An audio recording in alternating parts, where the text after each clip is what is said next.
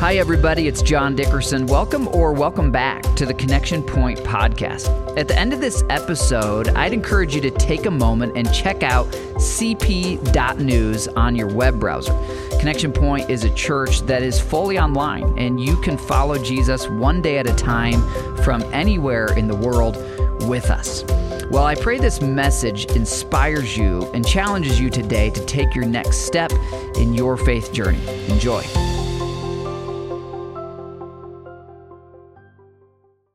All right, welcome over in Avon. It is so good to see you all this morning. Way to make it out on a raining morning. It's fun to see this place packed out, and over in Avon, we love you guys. We wanted to just touch base and celebrate what God did in our middle school students last weekend while we were all having church. They were still up in Michigan. Now, that's actually only about half the number of middle school students who are typically here on a weekend. But what I was excited about when I dropped off my 7th grade son, Jack, is there were about 40 more middle schoolers there for the winter retreat this year than there were last year. Last year it was 15 passenger vans. This year it was 2 of those huge charter buses and an extra 15 passenger van. And I was just so excited to see this movement that God is doing among our young people. So way to go, church. I wanted to celebrate that together with you. I want to give you a heads up as well. Next week, we are kicking off a series called I Am Strong. Now, if you were here 5 years ago, we taught this same material, though it's going to be refreshed and updated. This is all about finding God in your pain and in your suffering. And I still meet people who this series 5 years ago completely changed their relationship with pain and suffering and has given them the ability, these truths from God's word, the ability to find God in their suffering. So if you know someone who's hurting, someone who's going through cancer or chronic illness or the loss of a loved one, it's a great series to invite them to. And if you're here and you're like, well, life's pretty good right now, I'd encourage you to come anyways because life in a fallen world, thanks to Satan and sin, there's pain in all of our lives at times. And so I'm excited for this series. I hope you'll be praying with me. Today, we're wrapping up this series called The Journey of Joy. It's been a really, really fun series. Our teaching pastor, Ron Merrill, kicked it off with the joy of eternal life. And in the last 3 weeks, we've been really studying joy through the words of Jesus. And I just want to take us straight into that today. I want you to think of a time in your life when you felt the most loved, a time when you felt the most safe, a time when you felt the most known, the most embraced, the most able to be yourself. Maybe it's in your childhood. If you had a good parent or a good home, there might be some moments from your childhood where you just think like, oh, that's when I felt that. Can you think of a time when you felt that way? Maybe it's something more recent. As I was praying over this idea and this weekend's message, and I was thinking, about times when we feel the most loved and safe and known and embraced, it reminded me of a few moments in my kids' lives as we've been raising them. Here's one of those moments that to me, this just captures that. This was years ago, just a ordinary trip to Costco, and there were these foldable wagons, and my kids wanted to ride in it. And so the trip to Costco to get some groceries ended up becoming, just for them, this adventure. And you think of that feeling when you're young and just your needs are met and you're provided for, and the people around you are safe people and they're good people. Here's another image that to me kind of captures that feeling. If you look at the expressions on my daughter's faces, Zoe and Evie, this was a couple years ago now, and to me it just captures a little bit of that sense, that childhood sense that we all have inside of us, that we want to get back to that, don't we? I mean, I think if we're honest through our careers and through our dating relationships and really all the things we pursue as adults, we're trying to get that if we never really had it, or we're trying to get back to that if we did have it. So here's the question we're asking today. How can we get that safe love as a way of life?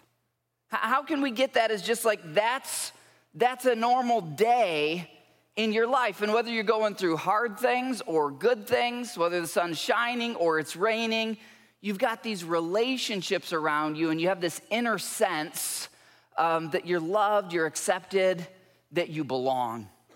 You know, pretty fast, pretty young, pretty early in life, we learn that while we're putting out our receptors for who will give me love and attention and affection, if we put out those receptors too freely, we get the opposite. We get pain.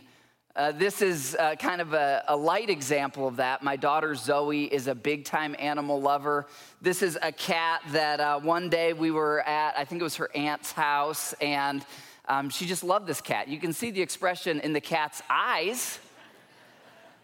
Cat didn't feel the same way. And we tried to warn Zoe, like, hey, not all animals love to be squeezed as much as you love to squeeze the animals. And sure enough, after a little while, the cat scratched Zoe and there were tears. And it's just one of those little moments that is so indicative of our lives, right? We start out and we're like, who can I love? Who can I squeeze? Who can I cuddle with? And we get scratched, don't we? We get bit sometimes. Life's hard. Zoe kind of got this animal thing from me. When I was a little boy, I loved animals, especially dogs. I had all these little model dogs around my room. We had pet dogs as well. My grandma had 2 pet poodles.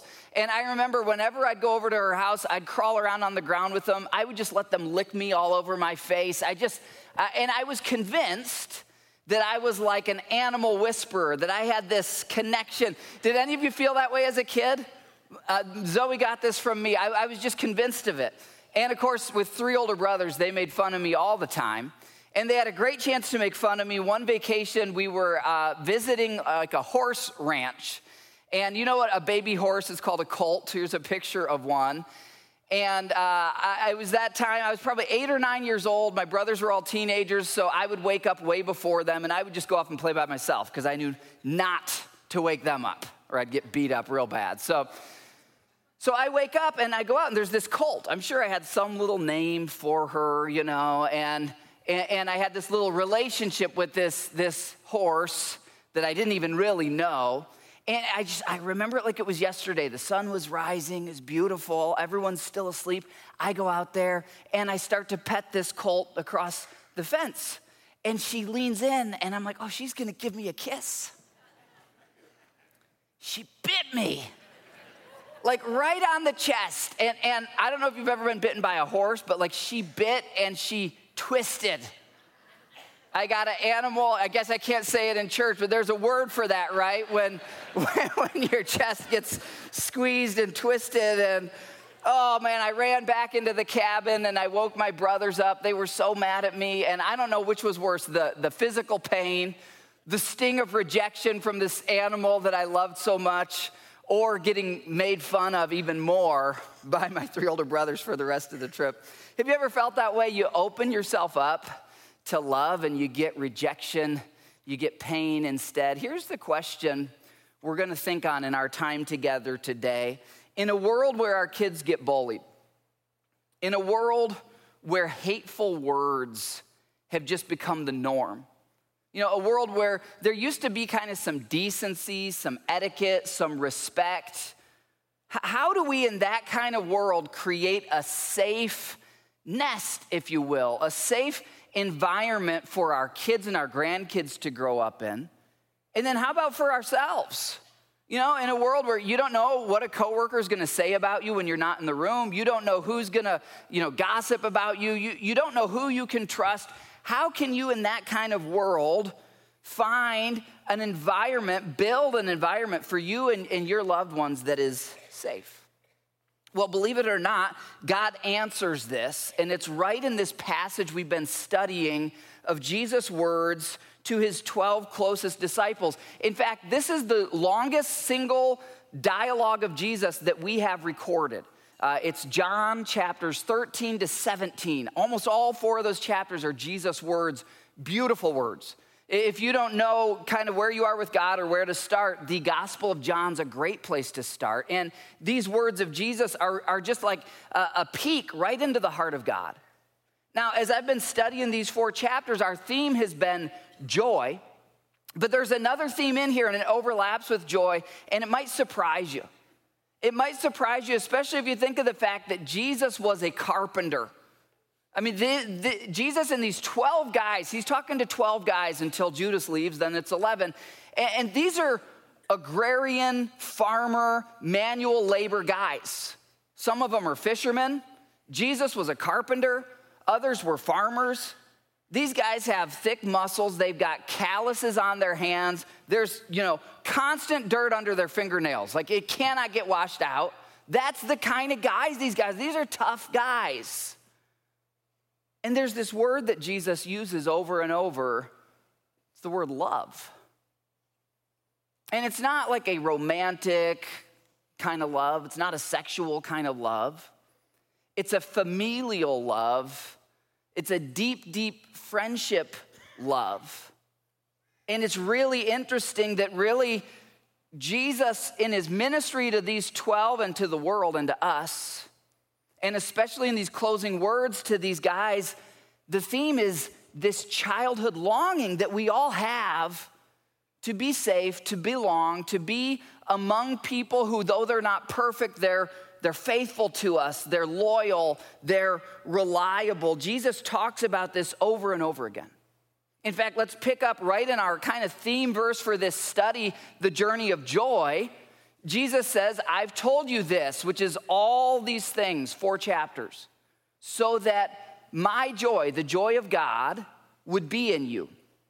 And if you'll believe these things and live these things out, then your joy, which we've learned doesn't mean, it's not the same as happiness. Joy is something you can have when you're going through cancer treatment. Joy is something you can have when someone is wronging you. It's an internal sense that everything's okay and there's still this sense of joy. Your joy will be complete, mature, full when you live this way of life. Here's what he says, very next verse. My command is this: love each other. Love each other. There's a family that's here today, and like right now, that's God's word in your house that you need to hear from God today. Love each other. Stop nitpicking. Stop focusing on everything the other person does wrong. Take a beat and love one another. Jesus says, love each other as I have loved you. How is he going to love the disciples? He's going to willingly lay down his life as a sacrifice. So you say, greater love has no one than this, that they would give their life to rescue or to save the life of their friend. That's Jesus' kind of love. He says, I want you guys to love each other that way. I mean, this one little short verse, you could study this for a year. Think about this. What does Jesus want from you in your life? Love. Toward whom? And I think this is important because I think sometimes we hear the word love and it's just so generic. It means we're supposed to love everyone. We're supposed to, no, Jesus here is really specific. If you study these 4 chapters, what he's after most is love toward other believers. Now, of course, we love the world. God so loved the world, and we love all people, but our first target for love are the believers around us. There's supposed to be something in the way Christians love each other that unbelievers look on and they say, why are those tough guys like crying together? Why are those tough guys occasionally hugging each other? Why? How do you get that kind of deep relationship? The world is supposed to look at believers when we're living Jesus' way and be like, how do you get that? And here's what's interesting. Very often if you read Jesus' words, he'll be talking sometimes to thousands or hundreds of people, and he'll say, whosoever will, or if you want to be my disciple, do this. There's a lot of if then, hey, I'm not forcing your hand. You've got a free will. If you want new life, come and join me. Pretty rare that he says, here's what I command you to do. And I think part of the reason he uses this word command is he's talking to his followers. And we're going to see as we journey through this today, he uses this word command 3 different times. And it's the only time I could find where he says this specific word. Not an option, a command. Love each other. Love other believers particularly. in a self-sacrificing way. In fact, if you were to skip down 5 verses to verse 17, he says it again. This is my command, love each other. Parents, think about this. Imagine that your kids sometimes don't get along. Just imagine it, hypothetically.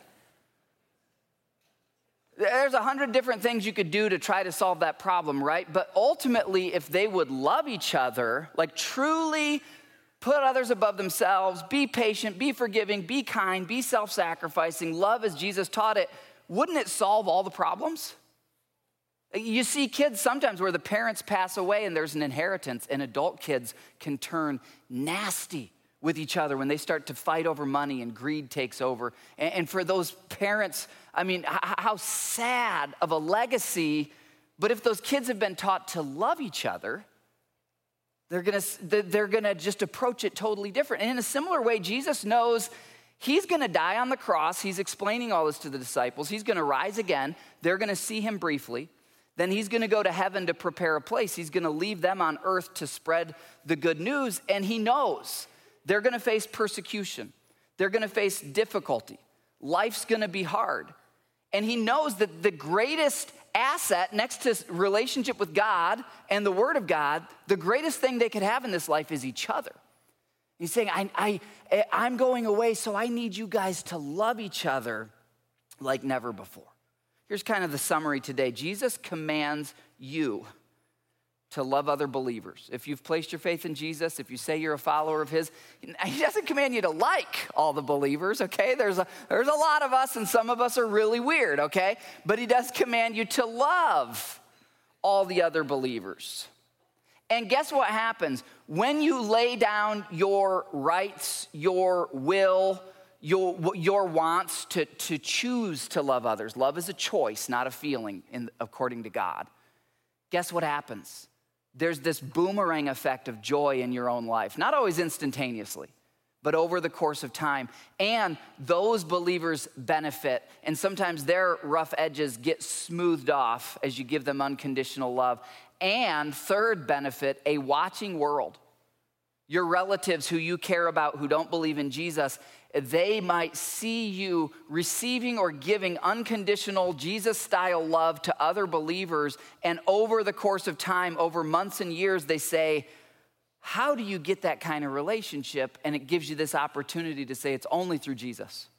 It's not my nature, and it's not the nature of the person who you saw who brought us food when we were sick. It's just Jesus in us. And the world sees, if you obey Jesus in this, joy will invade your life in this way. It's another part of the journey of joy. In this process, if you lay down your life to love other believers, as you give your time, your energy, your resources to love on and serve God's people, something else also happens. One relationship at a time starts to get healthy around you, and it does start to form this sort of nest around you, this warm wrap of relationships. And in giving yourself away, you end up receiving the very thing that everyone around us is seeking, that childlike sense of where am I safe, where am I loved, where do I belong, that place where you're known and accepted, quirks and all, imperfections and all. And in the words of Jesus, we see this is something that Jesus wants for you. Now, I'm not going to pretend this is simple or easy. The biggest obstacle to this is ourselves, each other, right? Because think about it. As he's telling the disciples, part of your journey of joy is each other. You guys are going to have each other. What happens? Well, one of the 12, Judas, abandons them and betrays Jesus. And so Jesus is not saying here, please don't mishear me, especially if you're new in this, like, oh, great, I'm just going to, jump in head first to, love the other Christians and it'll go great. No one will ever hurt me. There will be Judases. There will be hurts. In fact, this is true in any relationship other than God. Anyone you love is going to let you down at times. It's true in a marriage. It's true with your kids. And it's true with other believers. But we don't put our hearts in a coffin and say, well, because I might get hurt, I'm just never going to love anyone. going to go live on an island by myself. I'm never going to date. I'm never going to have kids. I don't want to love anyone because they might hurt me. That's no way to live. You have to take some risk. So, okay, let's review what we've learned so far. Jesus' secrets to your most joyful and fruitful life. This is what we've learned from John chapter 15. 2 weeks ago, we learned that to live your most joyful life, you must be attached to Jesus as your lifeblood. If you missed that message, that's a key one. Jesus does not teach works-based improvement, okay? It's not like if you're just catching this one message, Jesus is saying, well, you better love people or else you're not gonna make it to heaven, okay? Jesus is really clear. The only way to heaven and the only way to be right with God is through him, and you receive him as your Savior, believing that he did the good works. He paid the price. And it's this moment where you just say, God, I admit that I need your help. Jesus, be my Savior. And it's designed, it's intended, just like when you get engaged to someone, the goal isn't just, that there's a ring on the finger and that's the end of it. It's like there's a ring on the finger and now they're gonna spend their life together. And so Jesus, after you receive him as your Savior, he wants you to have a relationship with him where one day at a time, he's like your source of joy, of peace, of direction. And that's part of the kind of adventure of a relationship with God through Jesus. From the moment you receive him until you breathe your last breath on earth, every day you can get to know him a little more. And that's why we're here. Whether you're over at Avon or online or here in Brownsburg, we are here to help you experience God in your life. And when you gather here faithfully every weekend, it helps you to do that. Well, last week we learned this: discover the joy of answered prayer. We saw the beautiful verse where Jesus says, if you remain in me, and if my words remain in you, ask whatever you wish and it will be granted. And if you missed that message, really powerful truth from God's word that is more literally true than most Christians believe. In fact, in this last week, I've heard a number of stories from some of you of times in the past where you believed that verse, or times even this last week, I heard a couple stories of people who really claimed that, surrendered, God, not my will, but yours be done, but I want to remain in you. I want your word to remain in me, and I'm going to boldly ask for the desires of my heart. That one's a life changer. Well, this third one that we're learning today, we could rephrase it this way: be fiercely loving toward Jesus people. Be fiercely loving toward Jesus people. This is part of your way of life. This is part of the path to joy. The most joyful believers I know are not ones who are isolated away from all other Christians. The most joyful believers I know, the most joyful people I know, are followers of Jesus who have deeply, emotionally intimate relationships, not with every Christian in the world, that's impossible. Not with every Christian in our church, that's impossible. But with a few, with an inner circle.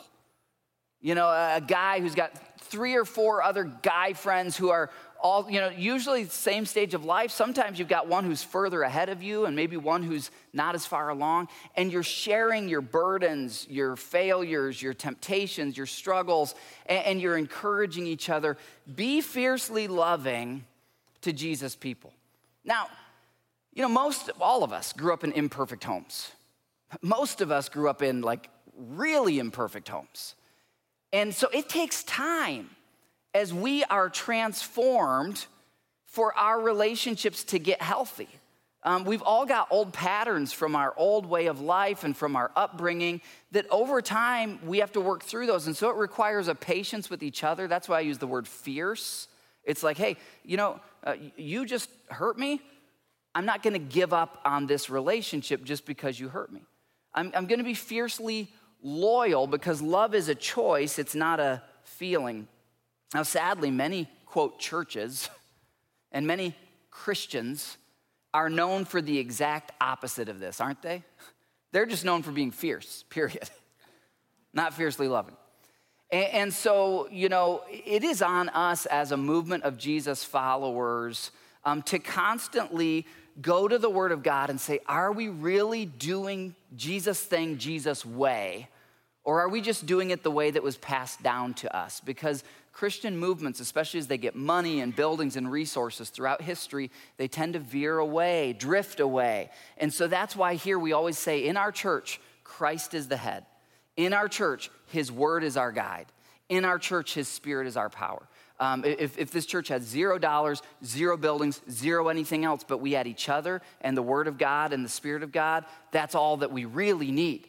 And so we always say, what does Jesus teach? If Jesus teaches that the norm for Christians is that we're supposed to be known for our love, and that's not the norm in the country we live in, then let's make sure we're not just living like every other American Christian, but we're saying, Jesus, I want to be like you. In fact, right now in this message would be a good time for you to just say from your heart, because I can see it in some of your eyes. You're like, I want this, but I'm afraid of this. I'm afraid to open myself up. And there's a place for healthy boundaries. I'm not saying fully open your heart to every person you meet who says they're a Christian. Jesus wouldn't say that either, okay?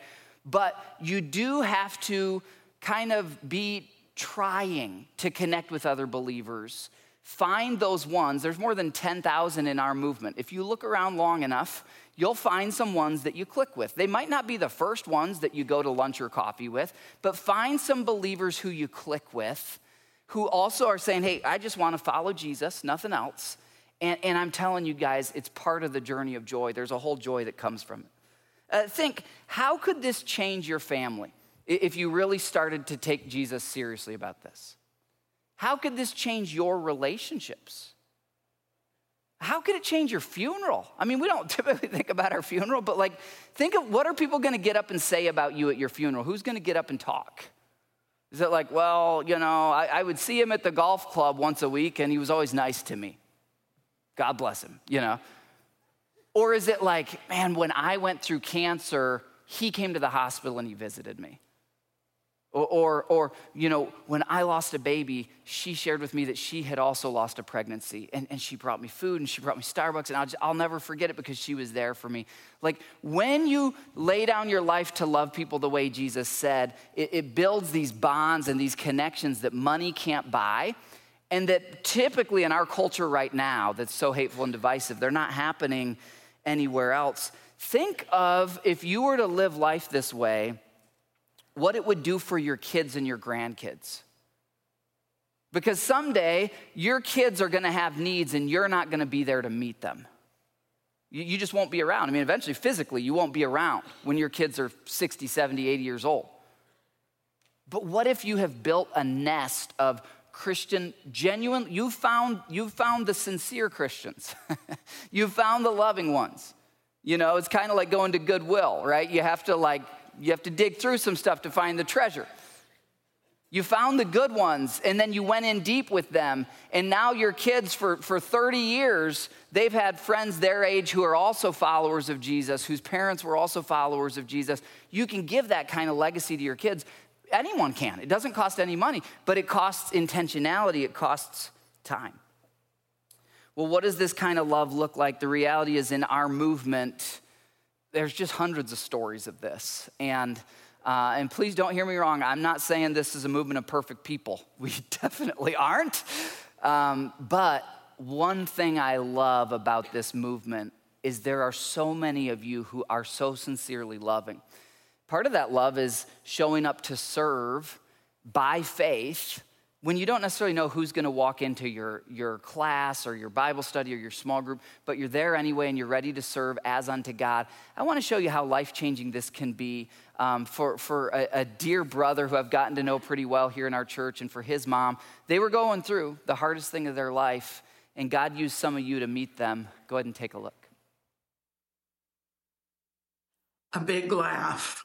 Yeah. A hearty laugh. Very distinct. You could hear it pretty much anywhere. I didn't start noticing this until after he passed. I've started to develop the same laugh a little bit. Which every time that happens, it's just kind of like, yep, there he is. There's Dad. Daniel Lee Adams passed on June 1st, 2021, officially at 1 p.m. I was just completely numb for a good 2-3 days. It was very strange because it was so quiet here. He had the TV on all the time, so the noise factor without the oxygen and without the TV, it was pretty quiet.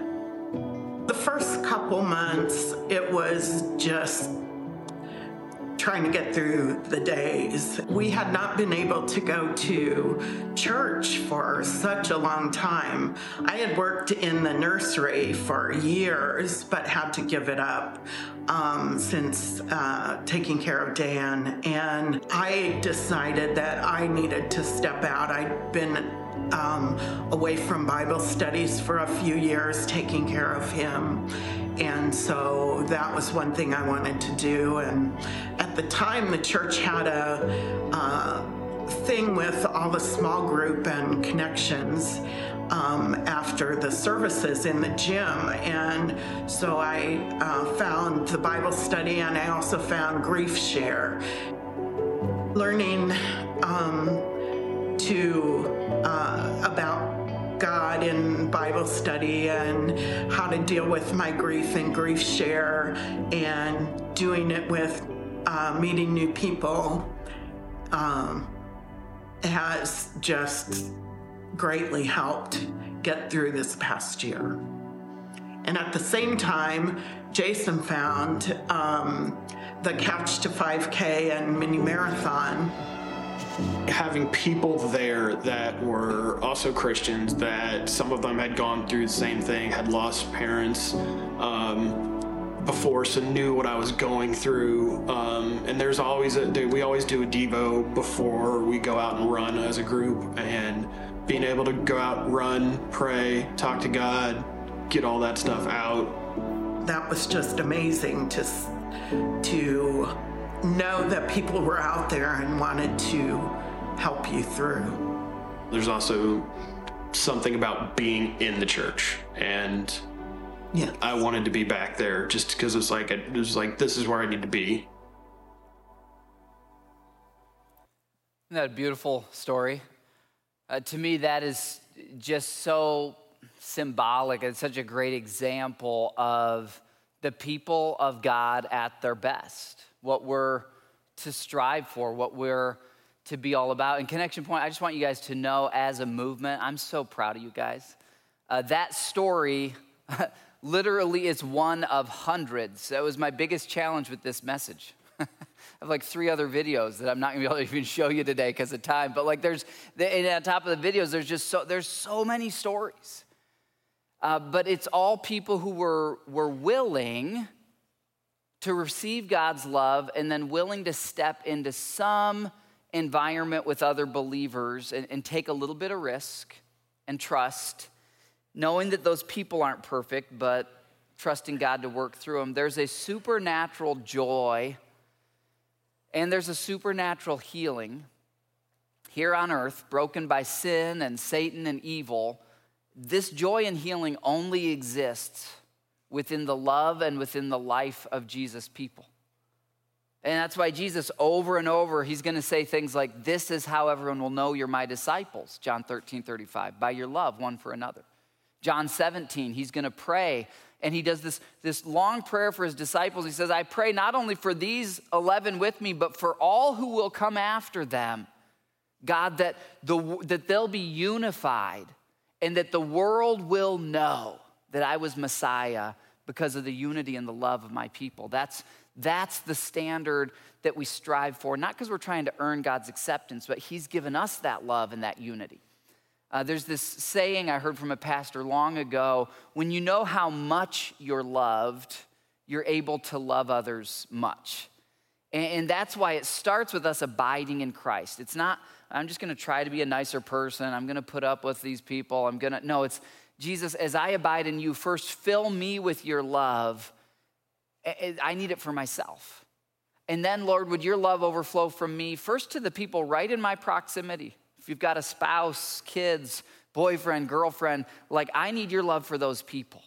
And then as a believer, Lord, it's not in my nature. It's not the way I was raised. I was raised to be judgy, to be gossipy, to be angry, whatever else. That's all I saw growing up. But Lord, would you change me? Make me the person you want me to be so I can love the people in my life the way you do. Let me give you 3 real quick steps into this life of love that Jesus wants for you. And rather than go through them one by one, I'm just going to give you all three here at once. I'm not going to fully unpack these because we've got some celebrations to do today. But the first is this: let God love you. You can't skip that step.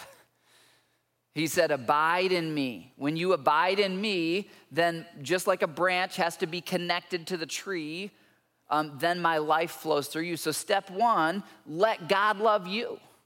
Wounds and all, imperfections, warts, shame, mistakes, all of that. That's the beauty of the cross, that Jesus said, I've paid it all. Your sins are separated from you as far as the east is from the west. All your mistakes, I've buried them in the sea of forgetfulness. And so in God, you get that acceptance that no person can ever fully give you. And by the way, this is important in marriage especially. It's also important in the church. If you're looking to another human to give you the infinite love and acceptance that only God can give you, you're going to be disappointed. So your husband will let you down, your wife will let you down, your kids will let you down, your small group will let you down. You've got to find that in God. And you find it first for your salvation. But I just wonder, like practical question, in your life lately, have you been looking to God to fill your love tanks, if you will, like your void of love, your appetite for love? Have you? There's a lot of people who believed in him for salvation, but have stopped looking to him. So that's step one. This is all in the text. Step two, let God's people embrace you. This is hard, especially for, we all have broken relationships in our past. And some of us, it's people who said they were Christians. It's hard to let God's people embrace you. And it's okay to use some common sense and wisdom as you do this, okay? There's plenty of messed up people, really messed up people, unsafe people who claim to be Christians. So this isn't just like anyone who says they're a Christian, give them your social security number and, tell them all your deepest pains. But it's, I don't want to say it's like dating, but in a sense, like a healthy relationship, you're going to get to know the person, the people in your small group, the other guys in your guys group, or, like you saw in the mini marathon or the Couch to 5K. We've got hundreds of these groups. And you just, kind of, does this seem like a safe person? But here's what you don't do. You don't just give up. It's like, that one's not the one. These aren't the ones. You keep looking because you believe the words of Jesus. You do need to be embraced relationally. It's okay if you're not a hugger, okay? But relationally embraced by some other followers of Jesus who will take you as you are, but who will also love you enough to not let you just stay as you are. They're going to say, hey, we're growing. We want you to grow with us. Third, serve, love, and speak highly of other believers. This is all in those 4 chapters. I'm not going to unpack all of it, but this is part of the way of life. So step one, let God's love fill you. Step two, let other people minister to you. That happens every weekend that you're here. If you've got kids in Kids City, you're being ministered to because the people in there are background checked and they're safe and they're caring for your kids. You get ministered to by our worship team, by our campus pastors, by whoever teaches the word of God. We're ministering to you. That's step two. Step three, you start to serve, you start to love, and you choose, I'm going to be a person who speaks highly of other believers. I kind of like that rhymes, right? Serve, love, and speak highly of. Because that speak highly of is so countercultural right now. And if we're not careful, actually if we're not intentional, we will be people who say, oh yeah, I'm a follower of Jesus, we've got a Christian fish on our car, and we read our Bible, but we gossip about other Christians. We tell other people, how much they hurt us or how upset we are. Why do we do that? Because that is the water we swim in. That is the culture we swim in. And according to Jesus' words, we're supposed to be different in this way. We've got just a few kind of like tips here. Don't expect perfection from Jesus, people, but do expect and give the grace of Jesus. So, if you're like, okay, I'm going to start to do this, please don't expect that there won't be any hurts or any problems. Colossians 3, verse 13, you could read more about that. I'd also say this is just practical advice from having lived this for about 15 years. Don't confuse lack of conflict for love. Real love includes healthy conflict, and that's a whole message right there, right? Most of us, the home we grew up in, I can pretty much guarantee you, your home you grew up in either had no conflict or it had yelling conflict. There's very few homes that have healthy conflict, and most likely the person who you married or are dating came from the opposite home, right? If you grew up in a home that was yellers, your spouse grew up in a home where they put it all under the rug. Typically, those opposites attract, not always, okay? And so then you're like, wow, what do we do with this? So learning to have healthy conflict, that's a whole thing in life, and it's a whole thing in the church. I put some references there, so if you want to go deeper, you can see like it's normal when you get people going after a mission that there's going to be disagreements. And so conflict, the presence of conflict doesn't mean the absence of love. In fact, love is saying, I love you enough to work through the conflict. Not just with my emotions and anger, but like I'm going to set aside my rights to say, I love you more than being right. And that's something as we grow in love that is supposed to be true of us in the church. John 13, verse 34, Jesus uses this command word another time. And he says this, a new command I give you, love one another. As I have loved you, so you must love one another. And then look at verse 35. By this, everyone will know that you are my disciples if you love one another. So sad to me that 2,000 years later, many, many people who wear the title Christian are not known for this. And I've used this illustration before. If you've heard it before, forgive me. But one time I got really bad food poisoning at a restaurant, super sick. So since then, have I like I'm never going to any restaurant? No, I still go to restaurants, but I'm very choosy and I'm very picky. So if you've been around Christians who don't live this out, the response isn't, well, I'm going to give up on Christians and Christianity and any church. No, read the reviews, okay? Like just find a good restaurant that practices food hygiene where you won't get food poisoning, okay? Find a good movement of believers where there are other people saying, we want to live this way. We want to be known for our love. Last thing I want to say today, building the kind of community that Jesus describes. It doesn't happen overnight. It takes perseverance. It takes sacrifice. By the way, that's true of anything that's good in life. We got to get rid of this lottery winner mentality of happiness in America, of like, I'm just going to push a button and I'll have no problems. That life does not exist. Outside Christianity, inside, it just doesn't exist on this earth. That's not reality. Anything good requires perseverance. Anything great requires sacrifice. Any relationship that's meaningful is going to require you to trust in some ways that are uncomfortable, you to give grace that covers over other people's imperfections, and receive grace for your own imperfections that you might not see, but the rest of your family does, okay?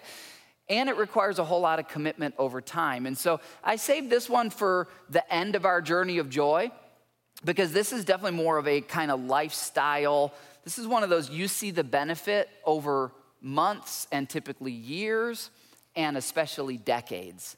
But the people who choose to do this, and they look back on the decades of their life, they have a richness of relationship and a depth of relational joy that money can't buy and simply isn't found anywhere else in the world. Well, it all starts with you just taking your next step, whatever that is. And in just a moment, we're going to see some people taking their next step by believers' baptism, which is choosing to say, I'm a follower of Jesus. And that's really that first step we saw of letting God's love fill you. These are people who've said, I trust in Jesus to forgive my sins, and I believe in him enough that I'm willing to go public and say, I'm a follower of Jesus. So we're going to see some people baptized into Christ. Guys, can we celebrate in just a moment as loud as we can so the Avon campus, they're live with us, can hear us? Because guess how many baptisms are happening, or at least scheduled, over at Avon, which is not even a year old? 9. 9 baptisms. Come on, Avon. Woo! That is awesome. So, by God's grace, we've had baptisms at all our services at both locations, and it is just awesome to see God working. And if you're here and you've not taken that step, I'd invite you, as our baptisms are happening, you're welcome to talk to me. I'll be over by that exit sign. Or anytime, you can talk to one of our pastors up front. But right now, let me pray for us, and then we'll celebrate these. Father, I want to thank you that you laid down your life for me. God, I didn't know how to receive love for most of my life. I'd been bitten in a lot of ways.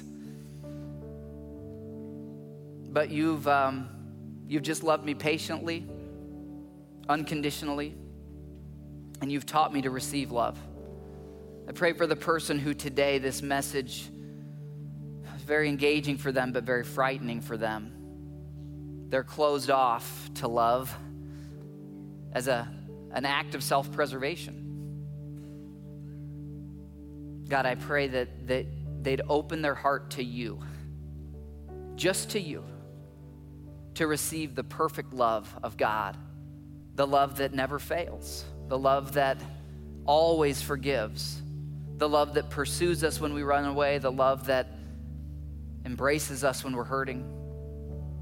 God, some people here today is their day of salvation where they really believe in Jesus for the first time to receive that love. They believe that he died on the cross for them and rose again. Others of us, many, we've believed that, but Lord, if we're honest, our hearts have been a little closed off in this broken world. There's so much danger. We just want to open our hearts to your love. Would you fill us with your love? God, I pray over this movement. I pray over every marriage, every dating relationship, every parent-child relationship, every small group, every interaction here in this building, every interaction throughout the week, that we would be believers who follow your command to love one another, that we'd be patient, that we'd be forgiving, that we would show up for each other, that we'd sacrifice for each other. God, forgive us in a community where, gossip is just the norm, that sometimes that bleeds into our lives. Forgive us for that. May we be believers who serve and love and speak highly of one another. God, I just pray that every person right now who's surrendering to you, that you'd build that nest of relationships around them, and that it would change their legacy, change their lives, give them this deep joy that's found nowhere else than in the body of Christ, being what you've designed us to be. And may we be a church that is known for our love one for another. We pray in Jesus' name, amen. Well, speaking of love and celebration, we're about to celebrate new believers and new baptisms. And so what this is, if you've not seen this before, this is a time you receive salvation as a free gift. And then Jesus says your next step is to go public and let people know you're on Team Jesus. So that's what these people are doing today. And if you've never been here before, we get a little bit raucous, a little bit loud. We like to cheer because this is a breakthrough moment for these folks in their lives. And if you've not done this, like I said, I'll be over by that exit sign. I see two of our pastors over there as well. We'd be happy to talk with you about that. But right now, why don't you stand with me? And we're just going to worship and we're going to celebrate new life in Christ. Well, if today's episode encouraged you or helped you in any way, we would invite you to keep following Jesus with us. We send out a daily video text devotional. You can receive that, and you can learn how to gather with us online or in person for our weekend services. All of that is available over at cp.news. That's the letter C, the letter P.news on your phone or desktop or tablet browser. Thanks again for joining us, and please join me again next week for the Connection Point Podcast.